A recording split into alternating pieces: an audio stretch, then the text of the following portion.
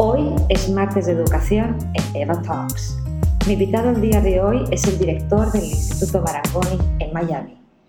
Pablo Arbeláez, bienvenido a Eva Talks. Eva, mil gracias por esta invitación. Es un privilegio para mí estar hoy aquí contigo y poder compartir un momento agradable con las experiencias y las opiniones. Cuéntanos un poco, para los que no saben, de lo que consiste la labor y el día a día de una persona que dirige un instituto tan prestigioso como este. A ver, Eva, creo que primero que todo, en este campo de la educación, en este sector de la educación, nunca existen dos días iguales. Cada día es totalmente diferente. Por la mañana puedes estar hablando con un grupo de muchachos, por la tarde puedes estar hablando con el director de otra universidad o por la noche puedes estar hablando con unos padres de familia. Entonces es una mezcla de actividades, de emociones también, de diferentes roles que se tienen que jugar como director de la escuela. Pero para responder un poco tu pregunta, yo diría que mi día a día se divide en tres grandes etapas.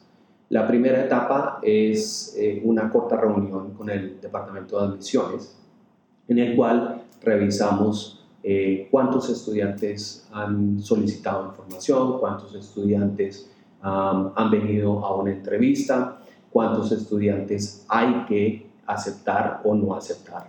Esta es una iniciativa muy personal mía que de pronto se sale del curso de Marangoni en sí, porque la mayoría de los directores en Marangoni no están en el día a día de admisiones. Pero no sé si recuerdas que hace un par de meses hubo una gran controversia aquí en Estados Unidos, en el cual se hablaba de varias universidades de mucho nombre, en el cual estaban discriminando la aceptación de los estudiantes.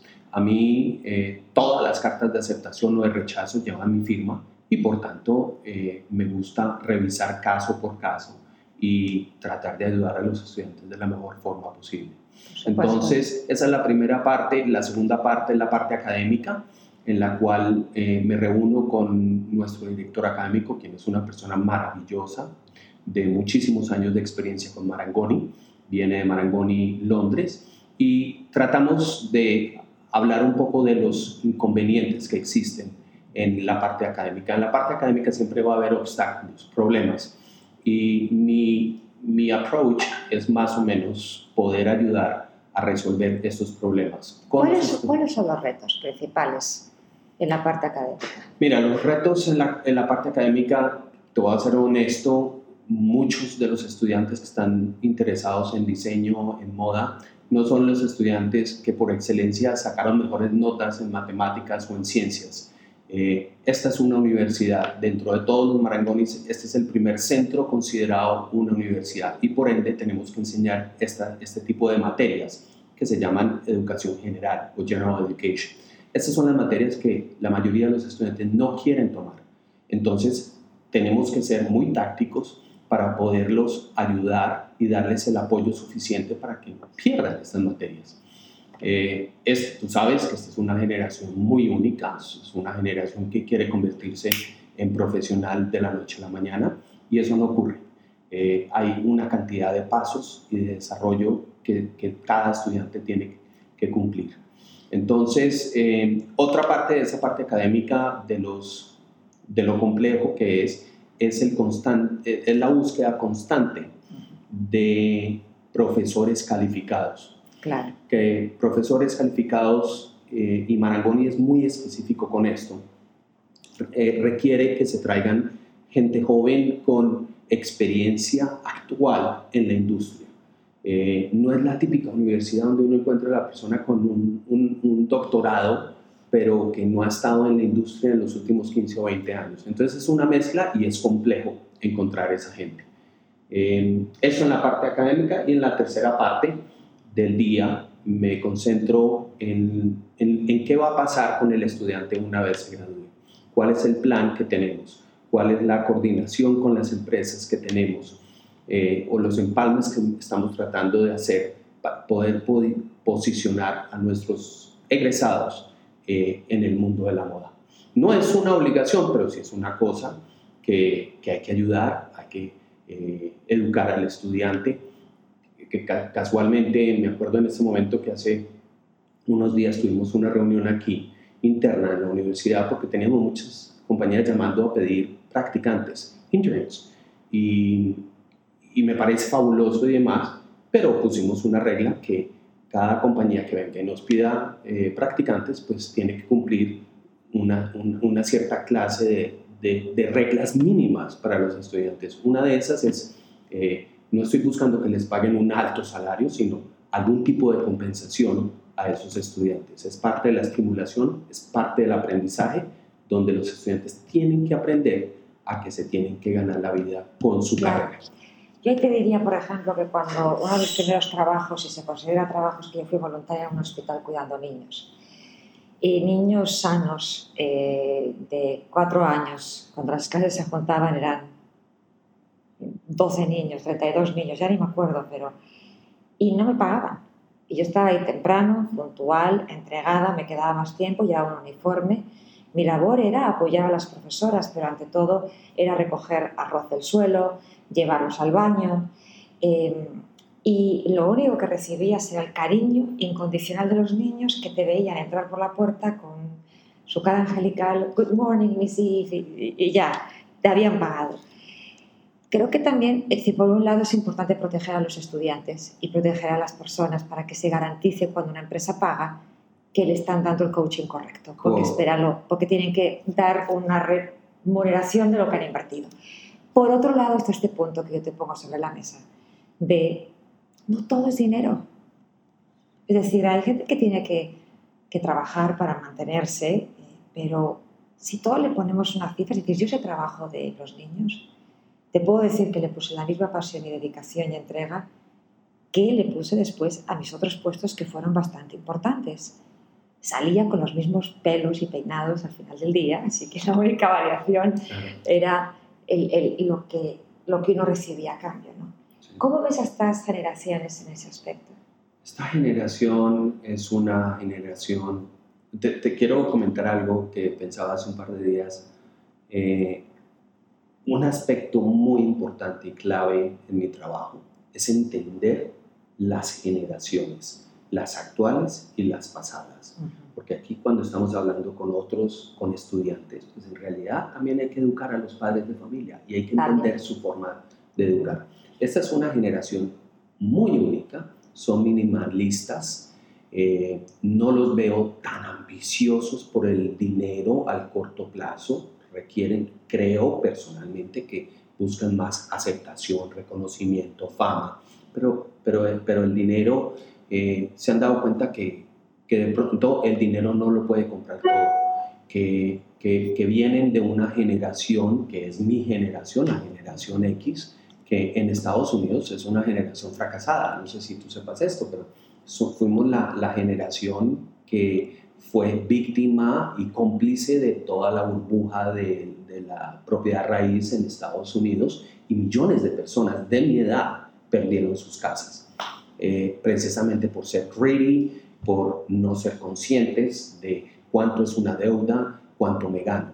Entonces, es esta generación, aunque parezca no estar muy aterrizada desde mi punto de vista, creo que están tratando de solucionar muchos problemas que mi generación cometió. Sí, estoy de acuerdo contigo. Por ejemplo, si yo quiero, ¿sabes? Cuando estabas diciendo antes, y me voy a interrumpir a mí misma, sobre las admisiones y que estás muy involucrado, y lo primero que pensaba es, bueno, si fuera un padre de familia o un estudiante, sobre todo el padre, ¿no? que tú quieres que lo mejor para tus hijos, estoy escuchando este podcast, lo primero que quiero saber es el teléfono y el email de este señor, que al parecer puede ayudarme a, no a colocar, pero a entender cómo debo de hacer una admisión. Es decir, tú ves a los estudiantes que siempre se ponen muy nerviosos al entender, bueno, qué se necesita para yo poder entrar en esta universidad. ¿Qué recomendación le darías a padres y a estudiantes cuando intenten aplicar a Instituto Marangoni? Mira, yo llevo más de 25 años en esta industria y cada día pienso que lo he visto todo, pero lo he visto en 5% de lo que tengo por ver. Cada caso es diferente, y eso me recuerda de una anécdota que me partió el corazón apenas empecé a trabajar en esta industria. Estaba en Colombia y fui en búsqueda de nuevos estudiantes y me acuerdo que me trajo una persona que trabaja en un colegio a una familia. Llegó el señor con su hijo y me dijo, el señor me dijo, señor Arbeláez, aquí le traigo a mi hijo. Mire a ver qué puede hacer con él. Me quedé callado, no podía creer lo que estaba viendo o lo que estaba yo oyendo de parte de este señor. Después ya cuando empezamos a hablar, me di cuenta, el señor me empezó a decir, no, mira, Pablo, es que a él lo han echado de estos 2, 3 colegios, me ha cambiado de carrera 2 y 3 veces. Me puse a conversar con el muchacho y me dijo, básicamente es que a mí estudiar en el colegio nunca me ha gustado. Yo tengo una pasión y la pasión es la producción de televisión y eso es lo que quiero estudiar. Pues el hombre lo aceptamos condicionalmente porque traía unas notas terribles y pues era alto riesgo para una universidad recibirlo y se convirtió en una persona, en un profesional muy calificado aquí en Estados Unidos. Actualmente trabaja como vicepresidente en Univision, tiene un muy buen trabajo. Era de los estudiantes que durante el colegio se la pasaba de parranda en parranda a venir a Miami a estudiar y a llegar a clase los sábados a las 8 de la mañana. Entonces, ¿qué consejo te puedo decir? Cada caso es diferente.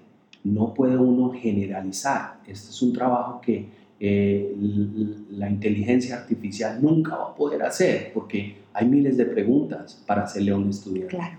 Hablemos de los cursos, porque hay diferentes oportunidades de cursos. Por ejemplo, está el curso académico que dura un año, que empieza, cuéntanos un poquito de cuándo empieza el curso académico. Claro que sí. Mira, Marangoni tiene básicamente 4 líneas de servicios, por ponerlo de una forma. Tenemos cursos cortos que son de 3 semanas. Claro. Estos cursos cortos por lo general son profesionales que están con deseos de hacer de pronto un cambio en su carrera profesional. Son intensos, de 6 horas diarias por 3 semanas. Tenemos también pero tenemos la carrera que permite que el estudiante se vaya, haga el primer año en Miami y después sea transferido a alguna de nuestras otras locaciones o sedes en Europa. Y tenemos la típica carrera que es un bachelor degree que dura 4 años. En los cursos cortos que, por ejemplo, podría ser perfecto para mí. Entonces, 3 semanas, 6 horas intensas diarias, ¿te dan homework? Te dan homework. Porque ya no me gustó, pero porque las 6 horas con vosotros las paso genial, pero el homework, más complicado. Pero vamos a decir, ¿qué me recomendarías a mí? ¿Qué curso me recomendarías que tomara? Mira, en este momento, a ti, en tu caso, primero que todo, yo no sé si verdaderamente necesitas un curso. Todo lo necesito, no te creas. Paso más tiempo en este instituto trabajando que estudiando y aprendiendo, pero aprendo de otra manera, rodeada de personas tan talentosas como vosotros, pero es lo primero que yo creo que la persona piensa, ¿no? Porque yo creo que hay muchas mujeres y hombres que quizás tuvieron alguna vez un deseo de estudiar una carrera y no tuvieron la oportunidad. Mira, Eva, en tu nivel, dime, ¿qué voy a estudiar? Tú puedes hacer un curso para ejecutivos que estamos poniendo y va a arrancar en noviembre de este año. Muy probablemente ese curso vaya desde 1 semana hasta 2 semanas y va a ser para ejecutivos, personas que ya están en otro nivel. No es solamente, tú sabes esto cómo se maneja, no es solamente lo académico, es quién más vas a conocer durante ese curso. Es una iniciativa de un grupo de brasileros y yo creo que podría ser lo adecuado para ti. Así que si necesitas una aplicación, con muchísimo gusto yo te la puedo tomar. Bueno, vamos a ver, señores y señoras, si la audiencia, si me van a aceptar en el Instituto Marangoni. Eres aceptada inmediatamente. Cuéntanos un poco de tus orígenes. ¿Tú eres de Colombia? ¿De qué parte de Colombia? Yo soy de Colombia, de Bogotá. De Bogotá. Pero soy de familia de Medellín, familia paisa, como decimos. ¿Y empezaste en el mundo educativo hace cuántos años? Empecé en el mundo educativo hace 24 o 25 años aproximadamente. Siempre decimos que la vida da muchas vueltas. No estudié para hacer lo que hago en este momento. ¿Y qué querías hacer? Estudié producción de televisión. Okay. Y si quieres te cuento una anécdota corta de cómo fue que entré en esta industria. Me gradué como productor de televisión. Conseguí un trabajo como productor junior, asistiendo en la producción de comerciales en Boca Ratón. Pero era la época en Estados Unidos del presidente Bill Clinton. El desarrollo económico era brutal. Entonces la rotación de trabajos era alta porque había muy buenas oportunidades. En el primer año, o en los primeros 24 meses, alcancé a tener 3 trabajos.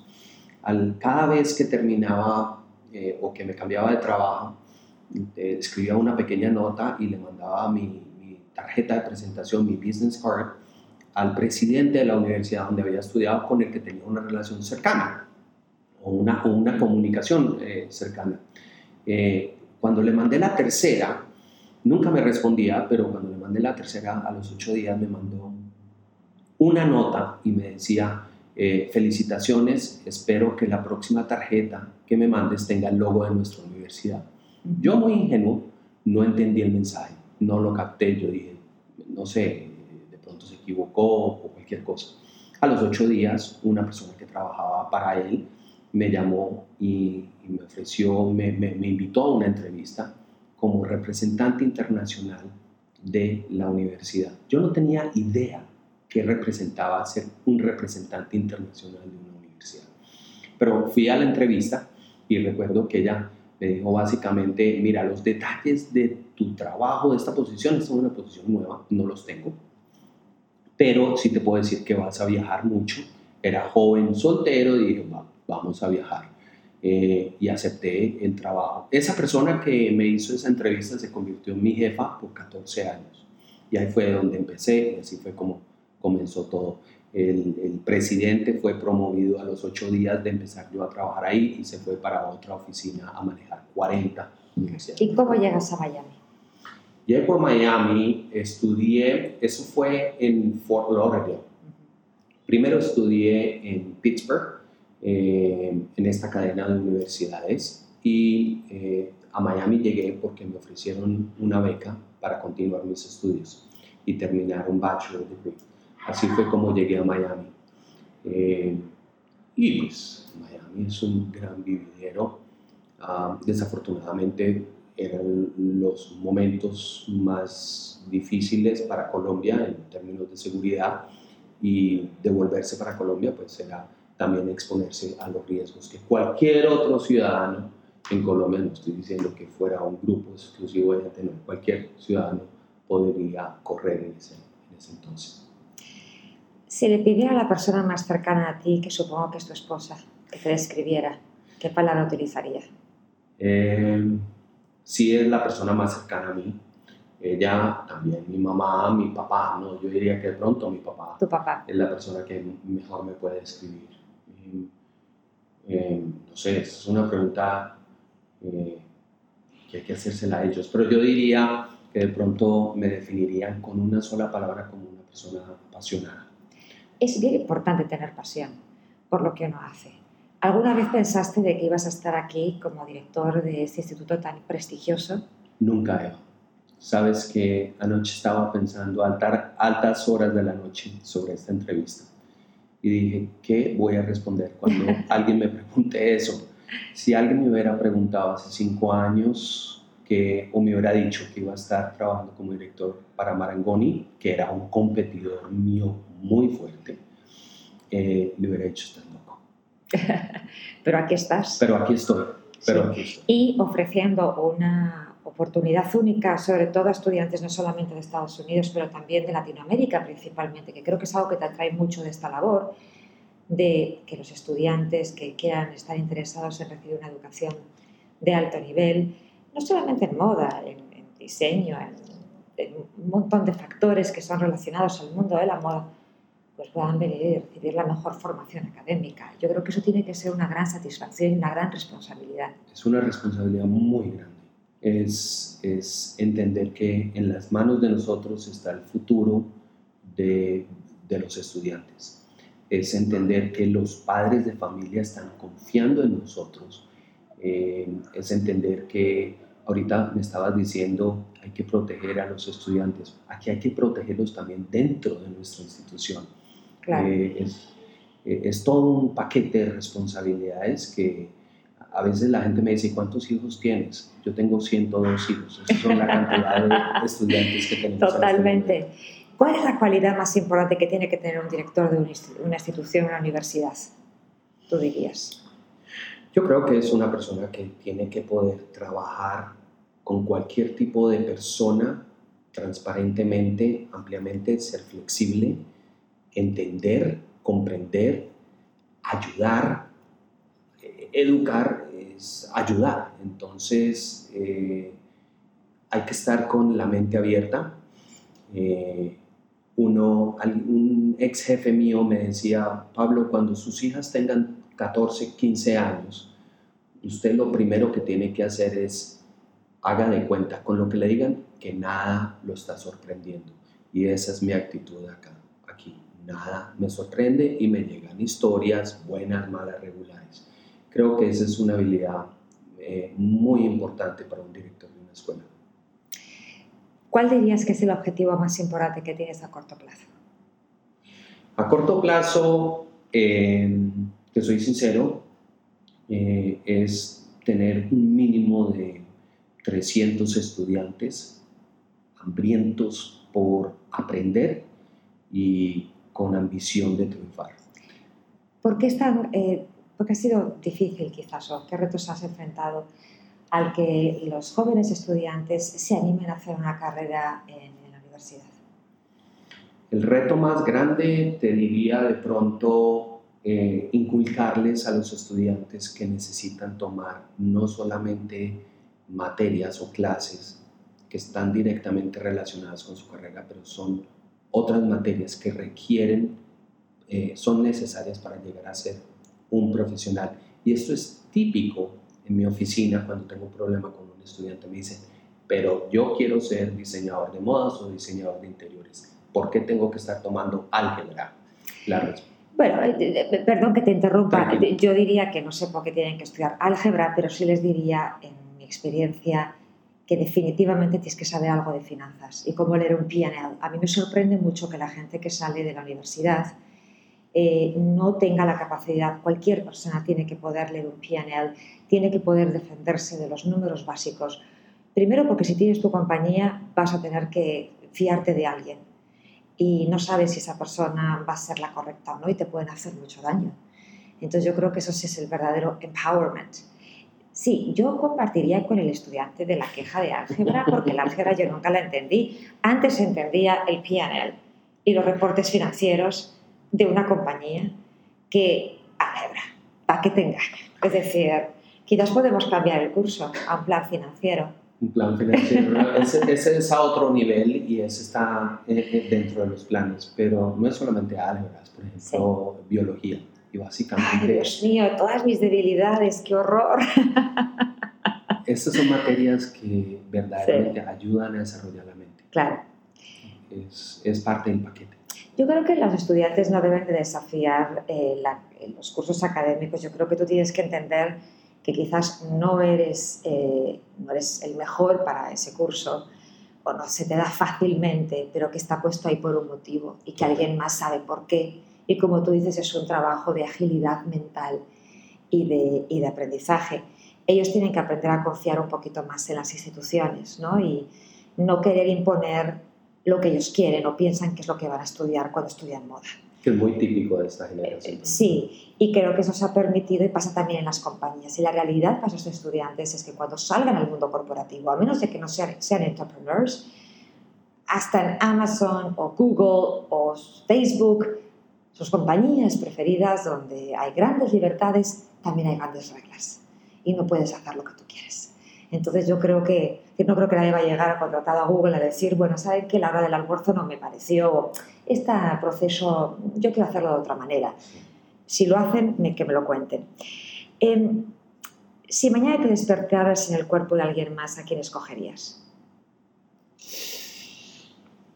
Qué pregunta tan compleja. ¿Te puedo decir a quién yo escogería? ¿A quién escogerías? A mí misma, pero con todo el conocimiento que sé hoy. Con el que sabes hoy. Yo creo que escogería tal vez a mi padre. A mi padre, que ha sido un ejemplo a todo nivel, humano, profesional, espiritual. Creo que lo escogería a él. Sigo varias personas que son supremamente exitosas en el campo de los negocios, pero y me gustaría estar dentro de la mente de esas personas, pero no es el paquete completo que uno pueda decir, esta es una persona íntegra.